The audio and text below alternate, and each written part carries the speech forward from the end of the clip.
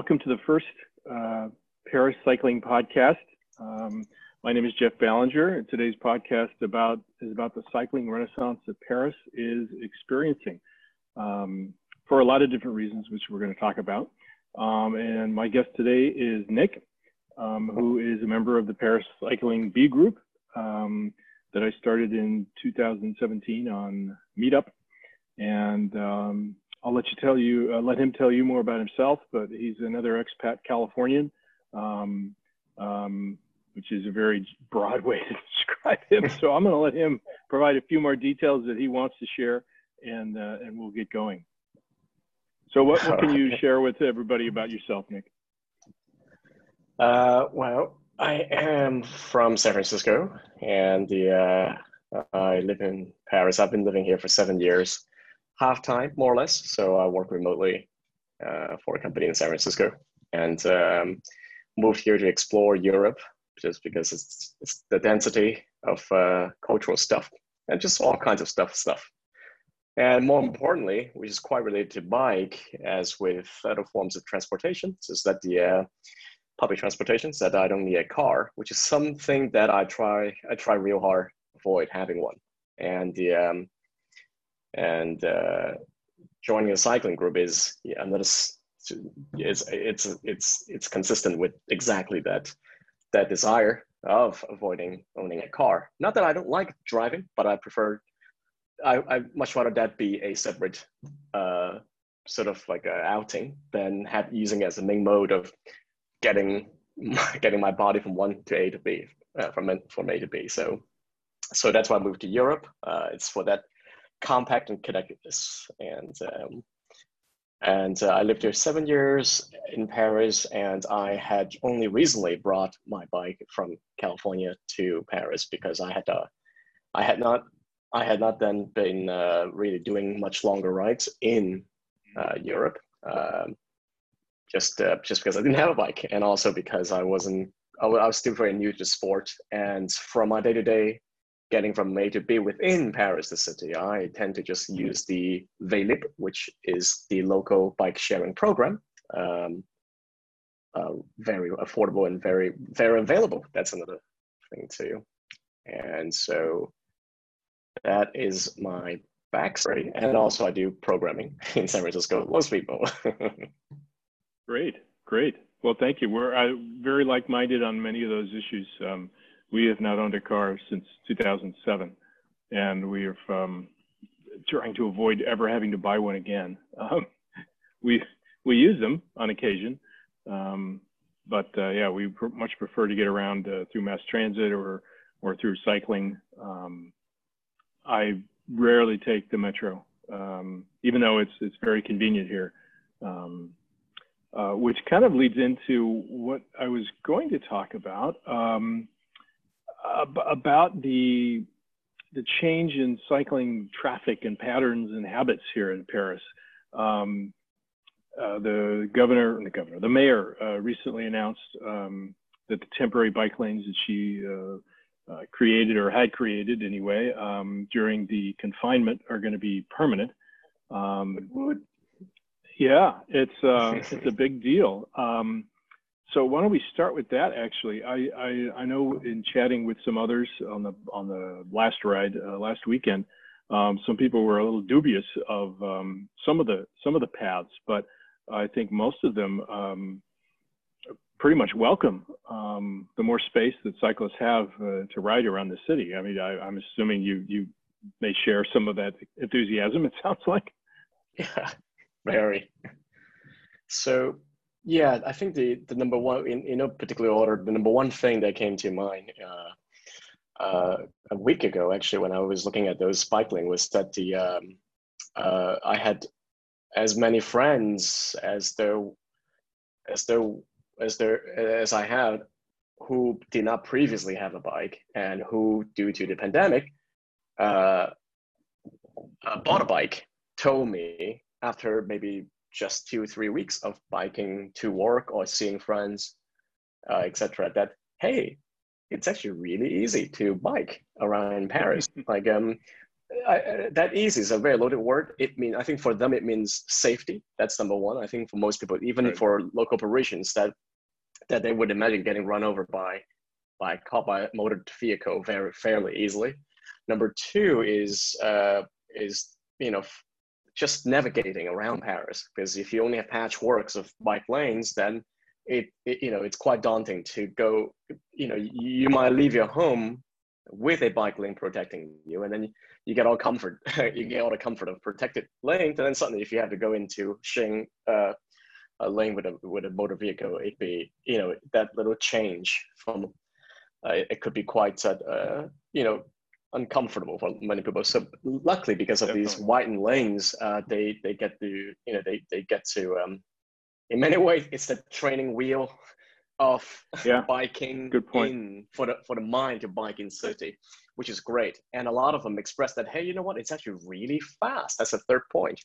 Compared with like the metro, who for those who have stayed in Paris for any amount of time would have heard the people ranting about metro is terrible thing. Even though I'm sure that the if that was taken out of their lives, they were begging it to come. It's those things that people just they got too sick of something. But so my friends would tell me these three things.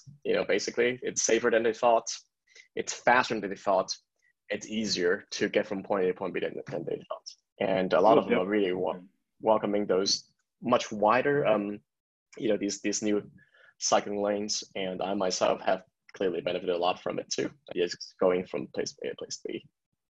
Oh, absolutely. Absolutely. It's definitely safer. And that is a key factor, and probably the most important factor for a lot of particularly people new to cycling who don't have as much experience as say you or I or some of the other friends we have.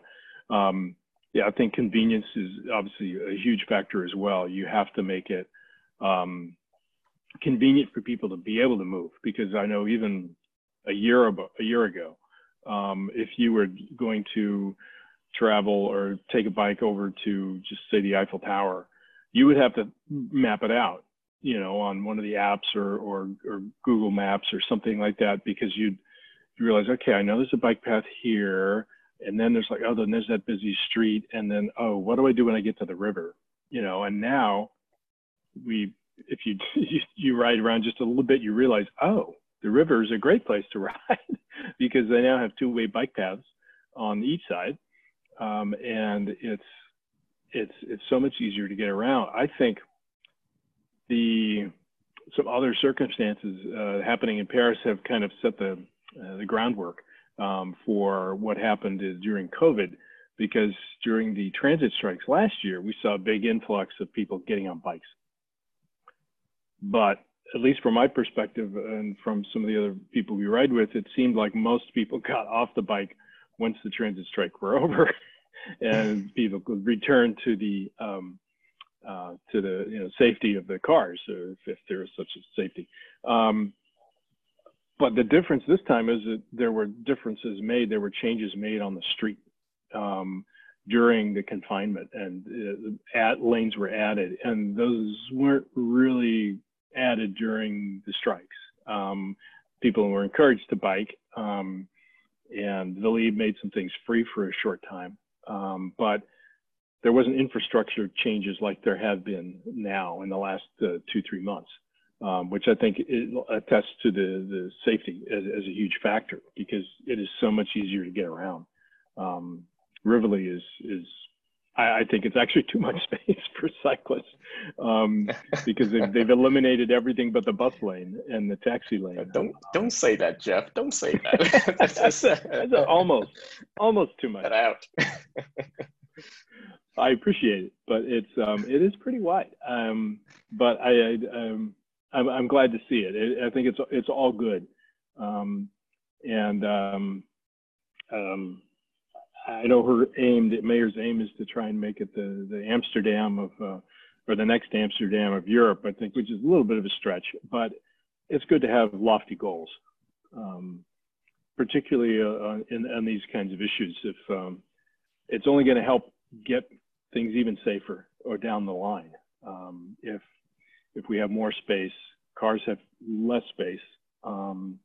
Drivers are going to think, twice about, how they travel, particularly if they do have choices. Some have less choices than many of us, but I think Renaissance is probably a fair way to say it, just in the changes that we've seen in the last 6 months, though. I don't know, maybe is that an exaggeration, do you think, using the word Renaissance?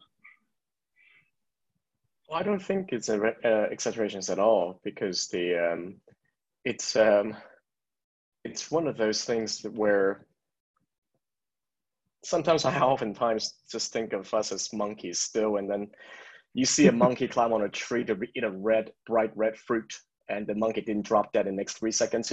Then you go ahead and grab the bright red fruit and start munching on it, and everybody else starts doing that. And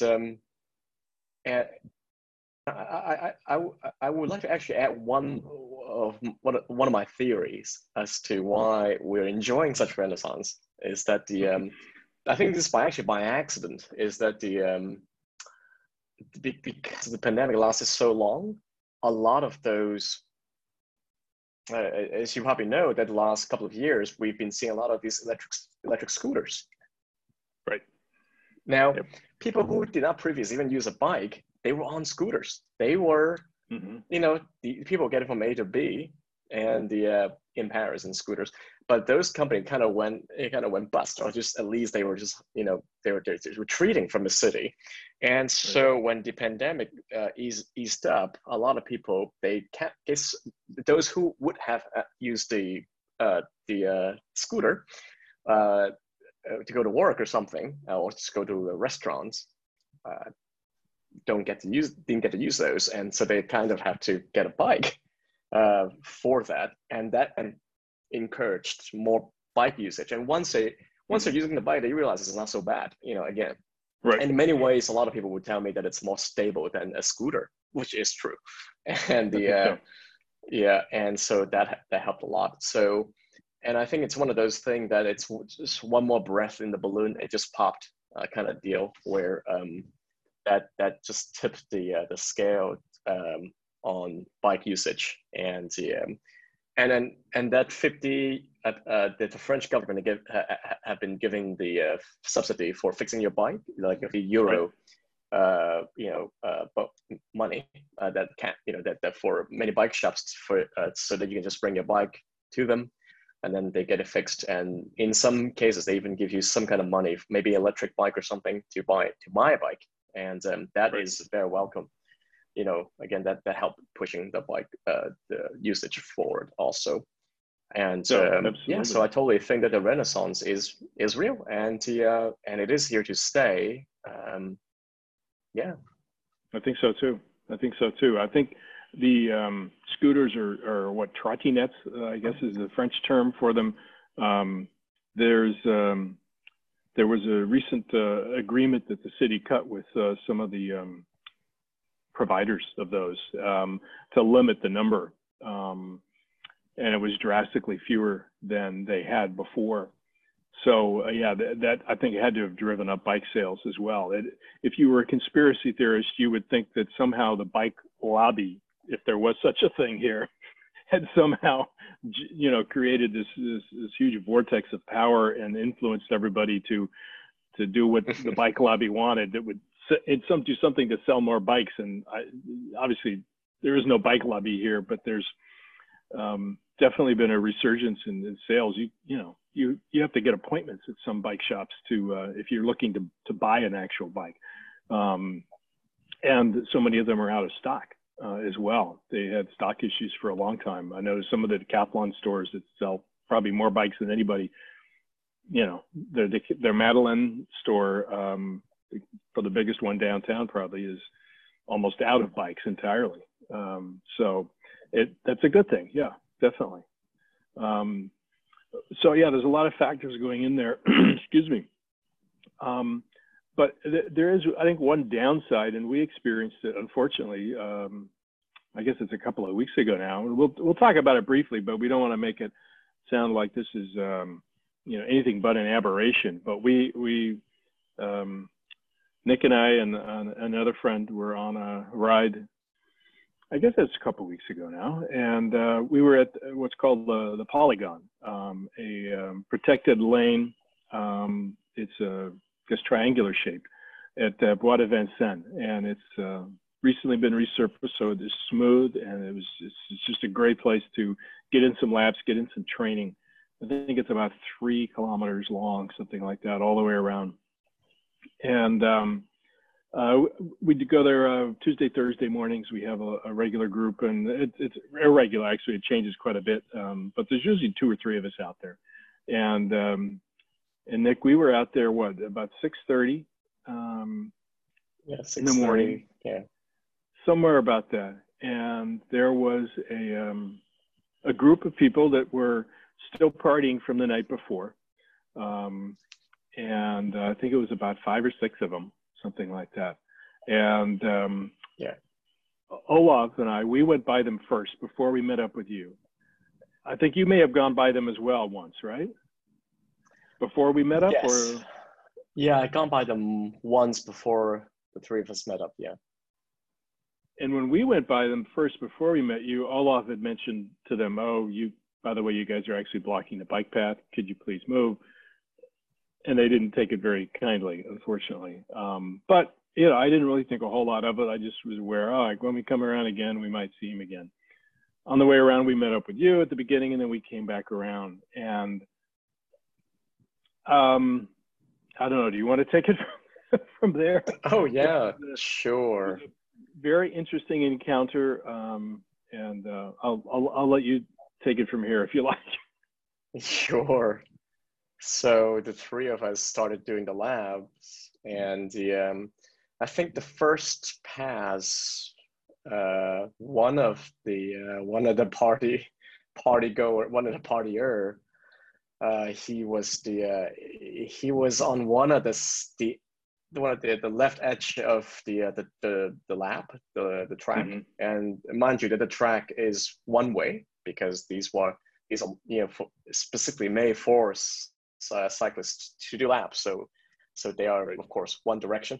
So he was on one side of the track too. I think he held out his hand to try to grab me, or just at least just somehow not punch motion, but more like just trying to grab me, something like that. I dodged, and so what are you doing? And then but of course I was in relatively high speed. I didn't want to just suddenly brake, do any kind of unpredictable motions with me, because that's one of the things that doing cycling needs to keep in mind, is to never have any big unpredictable gesture. So I just thought, okay, it's a one-off thing. Right. Okay, well, he had his fun. He's likely just moving on to whatever he's doing next. And this guy is from that party that you were mentioning. And then I think a couple of laps later, though, when we're on one of the longest and potentially probably the fastest stretch of the track, the same guy got on a bike and was riding his bike, a mountain bike, against the direction towards us. And so there's me, I was on your left, you were in the middle of the pack, and our friend is on the right. And so he was relatively far away, but I can see that he's on something. And the thing is, he's again on the edge of the track. Right. Now that track is like you said, it's recently been constructed and renovated, so it has this very bright white line, like on the road to separate the track. So one thing I did notice was right from pedestrians. Mm-hmm. So as he was coming over, I could quite see that he followed the line pretty well, and meaning that he's not drunk enough that he cannot, ride a bike to go in a straight line, which in some country could be a test to see how drunk you are. And then That's true. And so as he was getting closer, I had the idea that, okay, he's just going deliberately against the directions of the track, just to scare us, just to play chicken with us, just to play this kind of game. And I thought, my intention was to not engage. Clearly, just let him do his thing. Well, you got us. So I know, okay, do your thing, and then we're gonna. Right. So I moved away towards you. Moved a little bit more to my right, and so that give him enough space to pass. But not 2 or 3 seconds after that, he turned his bike towards us again. I suppose in that case was specifically me, and he also screamed right before he would eventually hit me. But his scream is not out of fear as you would when you see a car driving at you. You scream out of horror. It was a scream out of excitement. It was a scream out of as though your football team just about to score a goal, that kind of scream. So that was pure amusement, and indeed he eventually crashed into me. But at that point, I couldn't turn more right, otherwise I would hit you. Turning left would not be fast enough, and it was one of those sort of, we passed that line of no return. So he didn't hit me. We were then on the floor, on the ground. And I believe he at that point was still laughing, like he just did the thing that's, he did it or something like that. And yeah. And yeah. Yep, that's exactly what I saw. Right. And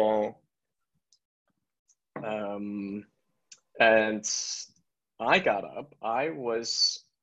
At that point, I wasn't sure how hurt I was, as and I wasn't sure how damaged my bike was. And then I just looked around. You guys got off the bike and started to confront him.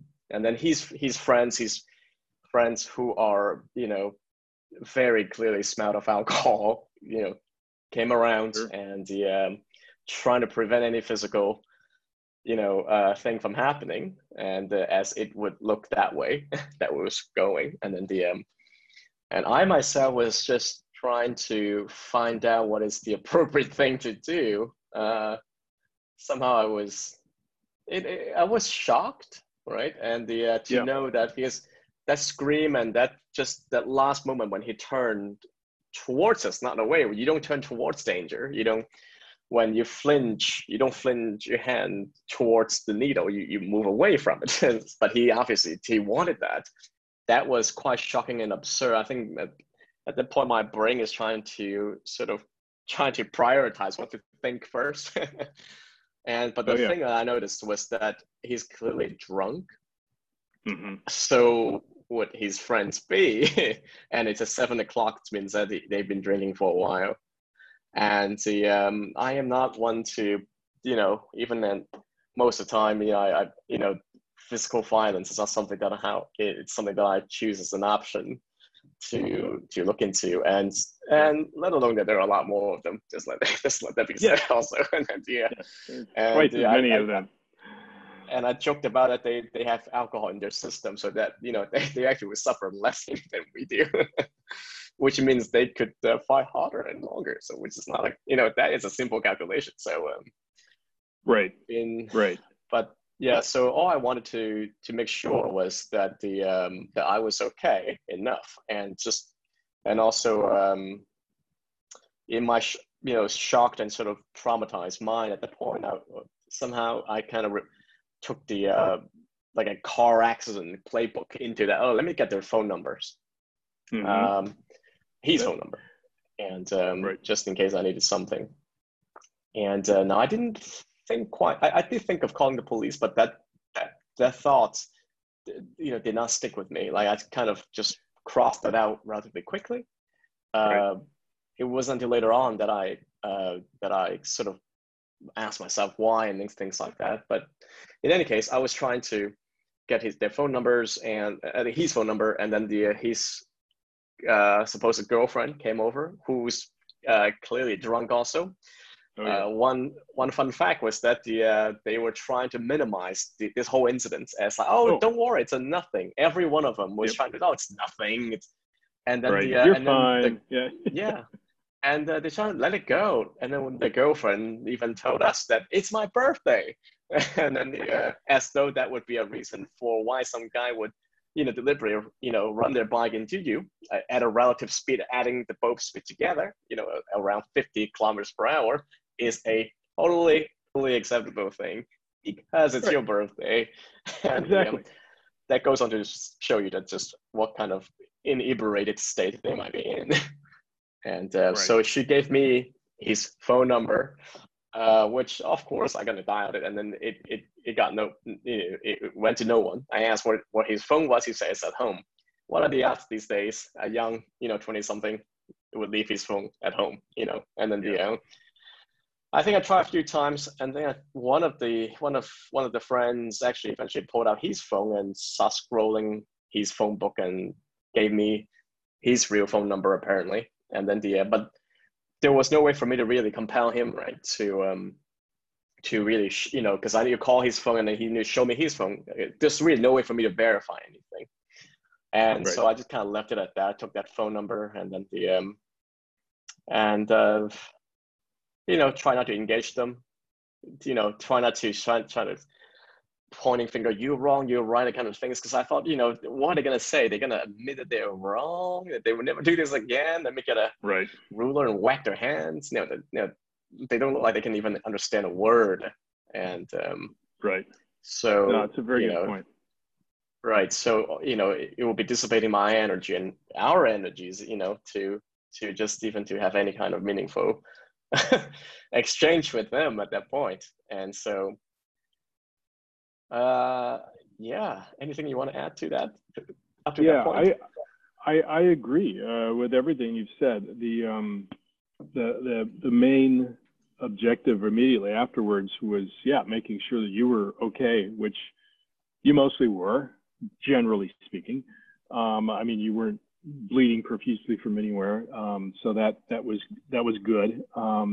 But right, I came to the same assessment pretty early on that we needed to engage as little as possible with these people and get out of there, as soon as we could. Not without getting the information, obviously, but there was nothing fruitful going to come from engaging them because of their level of inebriation or whatever else they might have been taking or been on or under the influence of. It was clear that nothing was going to, nothing good was going to come of hanging around any longer than we absolutely had to be there. Right. Because it's hard to predict how people will behave in those circumstances, and they could have been violent. They were kind of a chummy group in a sense, other than the what legally should be considered an assault upon you with the guy's bike. But I didn't think about the police at all. It didn't occur to me till afterwards. So I think to have the presence of mind to think of, asking for a phone number, and that it occurred to you to think of the police, that impressed me. I mean, because you were in shock from the physical, contact. I was just shocked at the behavior. So I can't really say I was in shock, but you did wind up calling the police after, or going to the police, right? After the incident, but not for, you kind of collected yourself, made sure you were physically okay, right? Was it a couple of days later or that you saw the police? Yeah. So I think the very first thing that I actually did, I got home, it was to actually call my insurance. Because right. Because I remember buying insurance that included both my personal and my possession, and I think calling the insurance in France, you have to buy the house insurance for the house that you're living in, renting or owning, right, the apartment. Mm-hmm.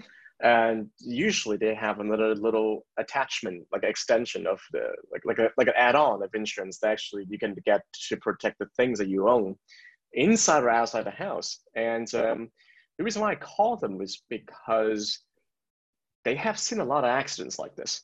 It's there like a nice little middle ground between doing nothing and going to the police immediately, because they would know, they've seen this, thousands of times, right? Like be it, incidental or actually assault or something like that. So it's nice to talk to them first.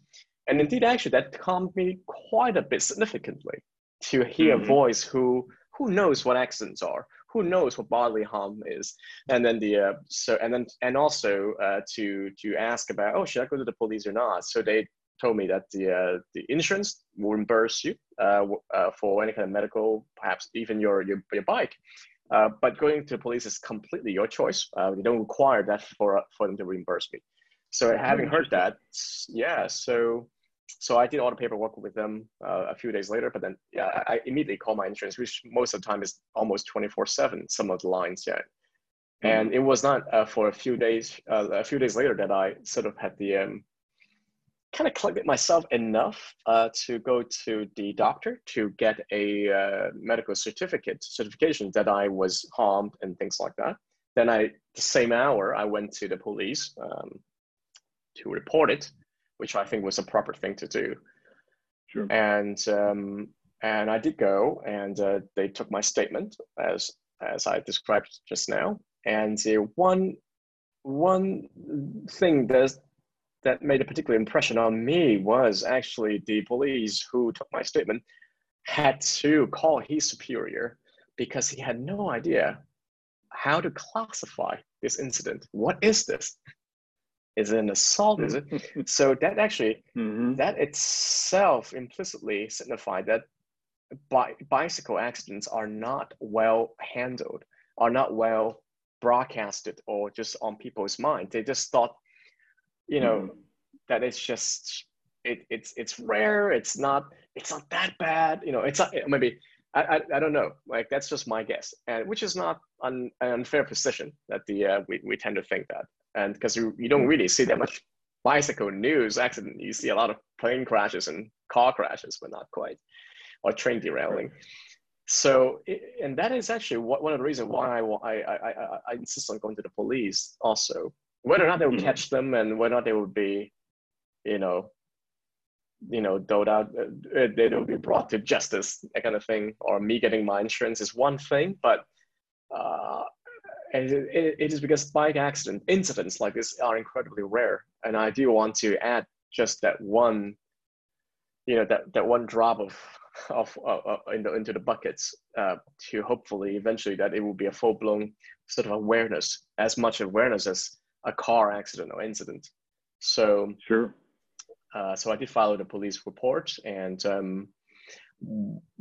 what they told me was that if they can locate a person, and then the file will be put forward to a judge, and then then we'll have a hearing, and then we'll see then what kind the judge will decide what kind of will hear the other party's testimony, and then we'll see what kind of what kind of judgment will be given. It's all about the judge, but that would be quite a long way down the road if you can find him and etc. If the phone number is good. When I got out when I was about to leave the police station, I asked him one more thing. I said, okay, so if this were to happen again, what should I do?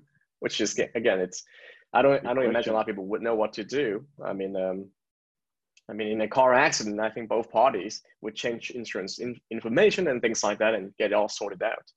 But here, it's just not standard. And so he said that two things. Number one, in the cities, there are plenty of surveillance cameras. They are pretty high resolution, apparently, that they can actually identify their faces more easily. In Bois de Vincennes, where we were doing laps, there are 0 cameras. So that's one thing. That is to sort of to let us know that the should the case arise that they do a hit and run. If you're in a city, you could tell them where it was, so that they might be able to actually get their face, get their mugshot. That's one thing. Number two, yes. As I thought, there was no way for me to compel them for them to give me their ID and things like that. But if you call the police or the firemen, they can. And so this is the kind of information I want to broadcast down to everyone, who might be involved in a cycling accident of any kind. That calling the police. I mean, it's quite clear, right? I mean, police do have the power to ask for ID and things, but it just at that point. My mind was not quite functioning. I mean, in that directions. And also I wasn't sure if that was severe enough and things like that. And so I didn't, Sure. it crossed my mind, right? But I crossed that out as an option relatively quickly. And, but now that I know, well, the next time, whatever, might happen, of that kind of severity happens, then I think I would definitely call the police or the firemen, so they would be able to do those things. Right. And so that's no, the that's end of that's that. good advice, and that's a very good question to have asked. That makes a lot of sense, and yeah, it certainly didn't occur to me either. Like I said, to call police, but knowing that now, yeah, next time I will, and hopefully nothing like that ever happens again to any of us. But on the group rides we take, there is potentially that chance that somebody might do something intentional to harm a cyclist. I mean, we've seen erratic behavior by drivers that seem like, okay, he intentionally got a little too close, something like that could be borderline. But yeah, if anybody goes down because of a driver or a pedestrian's intentional actions, again, definitely I'll call police no matter where we're at.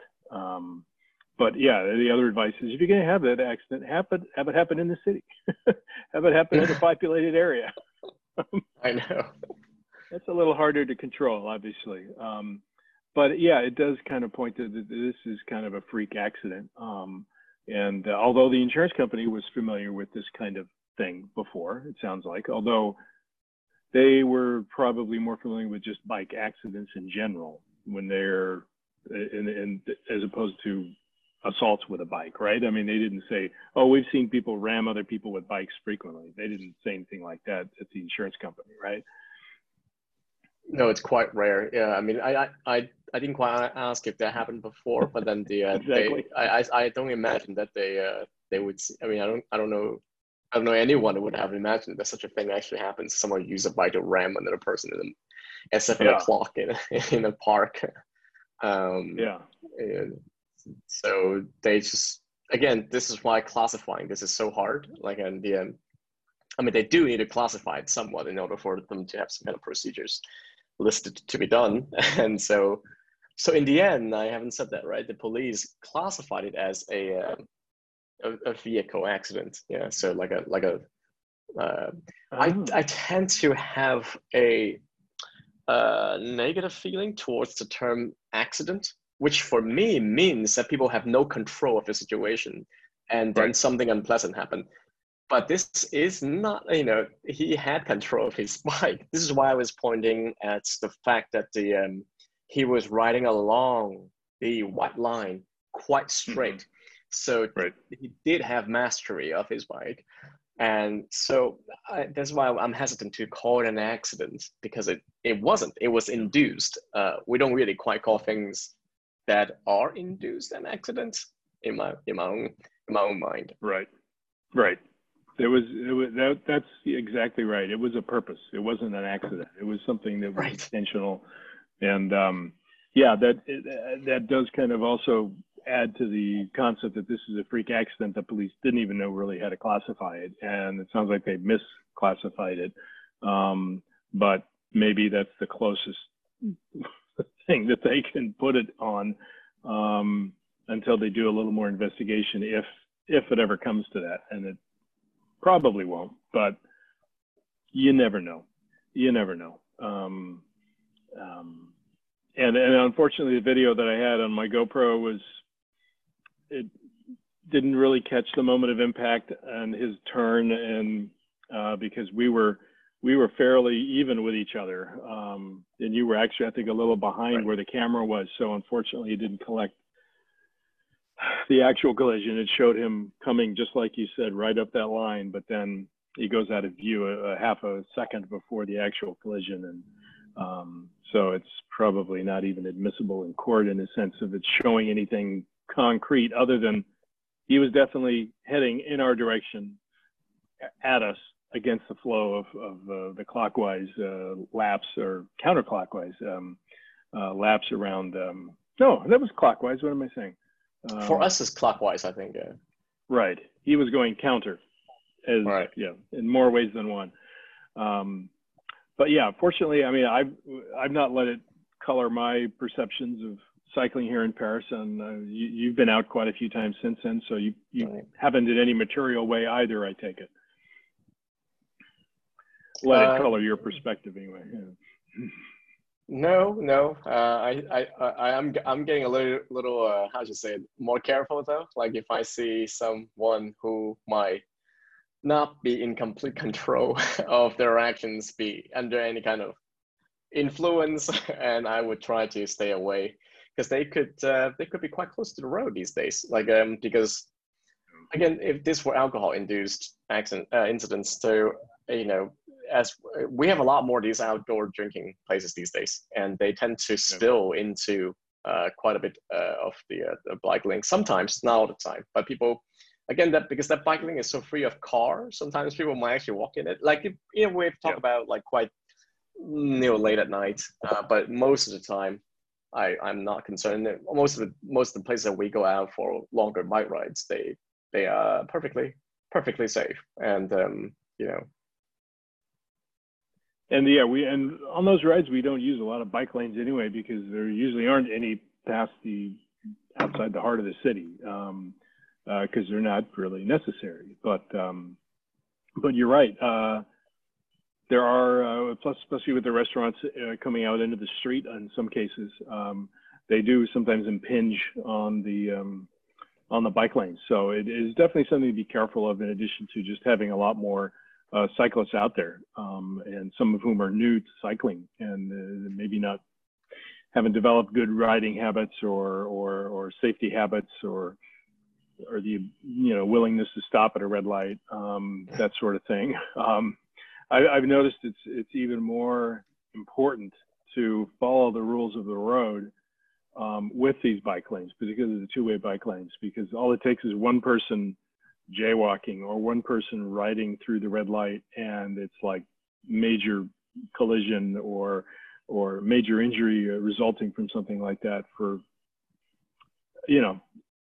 waiting an extra 2 seconds and you could have avoided it. So it's definitely something I've noticed as well. It's a little we do need to have a little caution, particularly as experienced riders, because we're used to riding with more people who are experienced.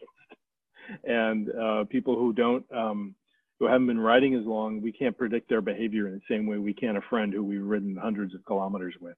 So it's better to be safe and cautious anyway. So, but it is a good lesson to, not that we could have done anything different on this particular freak incident. I won't call it, you're right. I can't call it an accident because he clearly wanted to hit one of us. And unfortunately for you, you were the closest one to him. If he had wobbled just a little bit, it might've been me, who knows, but you're right. He was able to maintain a straight line. So he wasn't too far gone. Unfortunately, otherwise we might've missed him and we'd be talking about something else. Let's see. We've taken up almost an hour. What are we missing that we haven't talked about? I think we've talked about everything, unless there's something to add. Well, I'll add one thing that I find a little bit more constructive in terms of road safety for cyclists, which is something that's absent in cycling in Paris. Is in the US, at least the people that I cycle with, they would shout out which of which left or right side we're gonna pass the cyclists in front of us. Again, right. Because so they will remain on their line, and then so we will pass them. We'll shout out on your left or on your right as we pass someone. Right. Here we don't quite have that, and here people, they tend to just ring the bell. Yep. There is some disadvantage to that, because when you ring the bell, the person in front of you sometimes they tend to turn their heads, and for an experienced rider, they turn their body with it, which you just actually, it does the thing that you try to avoid by ringing the bell to begin with. Exactly. And some they don't even look. I mean, some they don't. How should you say? Like they don't even ring the bell. They just kind of pass like like in the race, and then which is relatively dangerous in my mind. And so these days, whether or not it's a culture, I'm beginning to actually shout out the French equivalent of to your left, to your right, just so that you maybe, who knows, some people would catch on, and then it would be propagated, and you know, in the cycling community, cycling, you know, community here. So that's the one thing, that I tend to do. That's a very good observation. We don't have that same etiquette here. And I don't know that I've ever heard anybody behind me say it as they came up to pass. I've said "à la gauche" a few times. I'm not even sure if that's the right way to say it. If I was going to pass on the left, but yeah, it tends to get a, you know, they're in my way all of a sudden. And I know in the United States, when I was riding in New York a lot on a couple of different bike paths out in the countryside, my friend and I ride with, we realized we had to ring our bells and say something, but ring the bell like 100 meters away, you know, to where they almost couldn't even hear it. You're so far away, and keep ringing it until they acknowledge it. Maybe they turn their head or something, and then you tell them on your left, even if they're walking on the right, because people meander. And it wasn't so much a problem with other cyclists.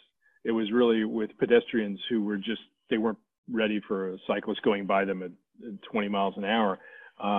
But what happened if you waited too long and you got too close to them, if you ever said anything, they would often jump into your path, or turn their head and then bring themselves into the path on foot. And you're right, it's here, nobody says anything for the most part. And there does seem to be, maybe there's an educational opportunity, but I think you're right. Saying something now may create a groundswell of, you know, from the ground up, kind of a etiquette that arises out of a necessity, because you're right, there does need to be something that people say. Because some of the people, they ride really fast on the bike lanes. Yeah.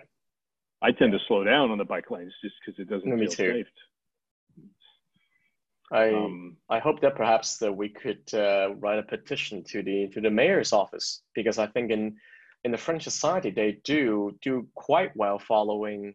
I mean, they do trust their government somewhat, and then which means that when they put out some kind of standards, that, you know, a fair number of people actually will follow that, and maybe that's the minimum momentum that we need. Like if they print up a pamphlet that says something like, "Oh, when I pass left, I say, you know, on your left," that kind of things. Just like some simple 3 or 4 points posted everywhere by the city, people might actually start doing that, and then that would save a lot of people a lot of pain and repair and trauma and etc. And, you know, that would reduce the horror story that would be recounted to other people that might scare people off from cycling, which is undoing the effort that the city and us were trying to do. It's a very good point. I think we have a graphic artist among our members on the bike group.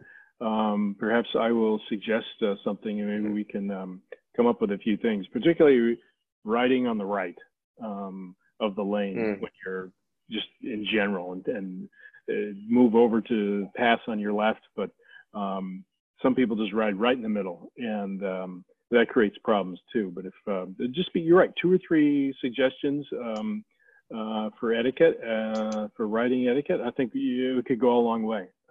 That's an excellent point. We'll have another show about that next time. Definitely. Cool. And one last safety tip. I just want to add, I just noticed a few days ago that in Paris, there's a lot of sort of illegal parking. Like people just pull their car over to just get out. A lot more than I observe in California. A lot more. Like they just stop in these places that doesn't even look like a parking. So those drivers, they probably know that they are parking in a place where they shouldn't be. So they are actually under a fair amount of pressure to get things done quick. In that, they might actually pay a much less attention to when they open the door. So be careful. I would say that for cars that park illegally, they might just be in such a hurry, or maybe even embarrassed when they're parking them. You know, they park in a non-parking place, that they might actually check. They so much effort in checking they're not there. So I would say that if you see such a thing, go as much as possible away, like from the door, give them enough clearance that, just so that, Oh yeah, you don't get doored like this. Yeah, you should pass at That's least my 3 feet to the left of a car or a parked car. That's a very good point as well. I mean, obviously drivers could probably be more educated as well, but we got to start. I think we need to start with cyclists probably. Yeah, that's probably, you need to be defensive drivers, defensive cyclists.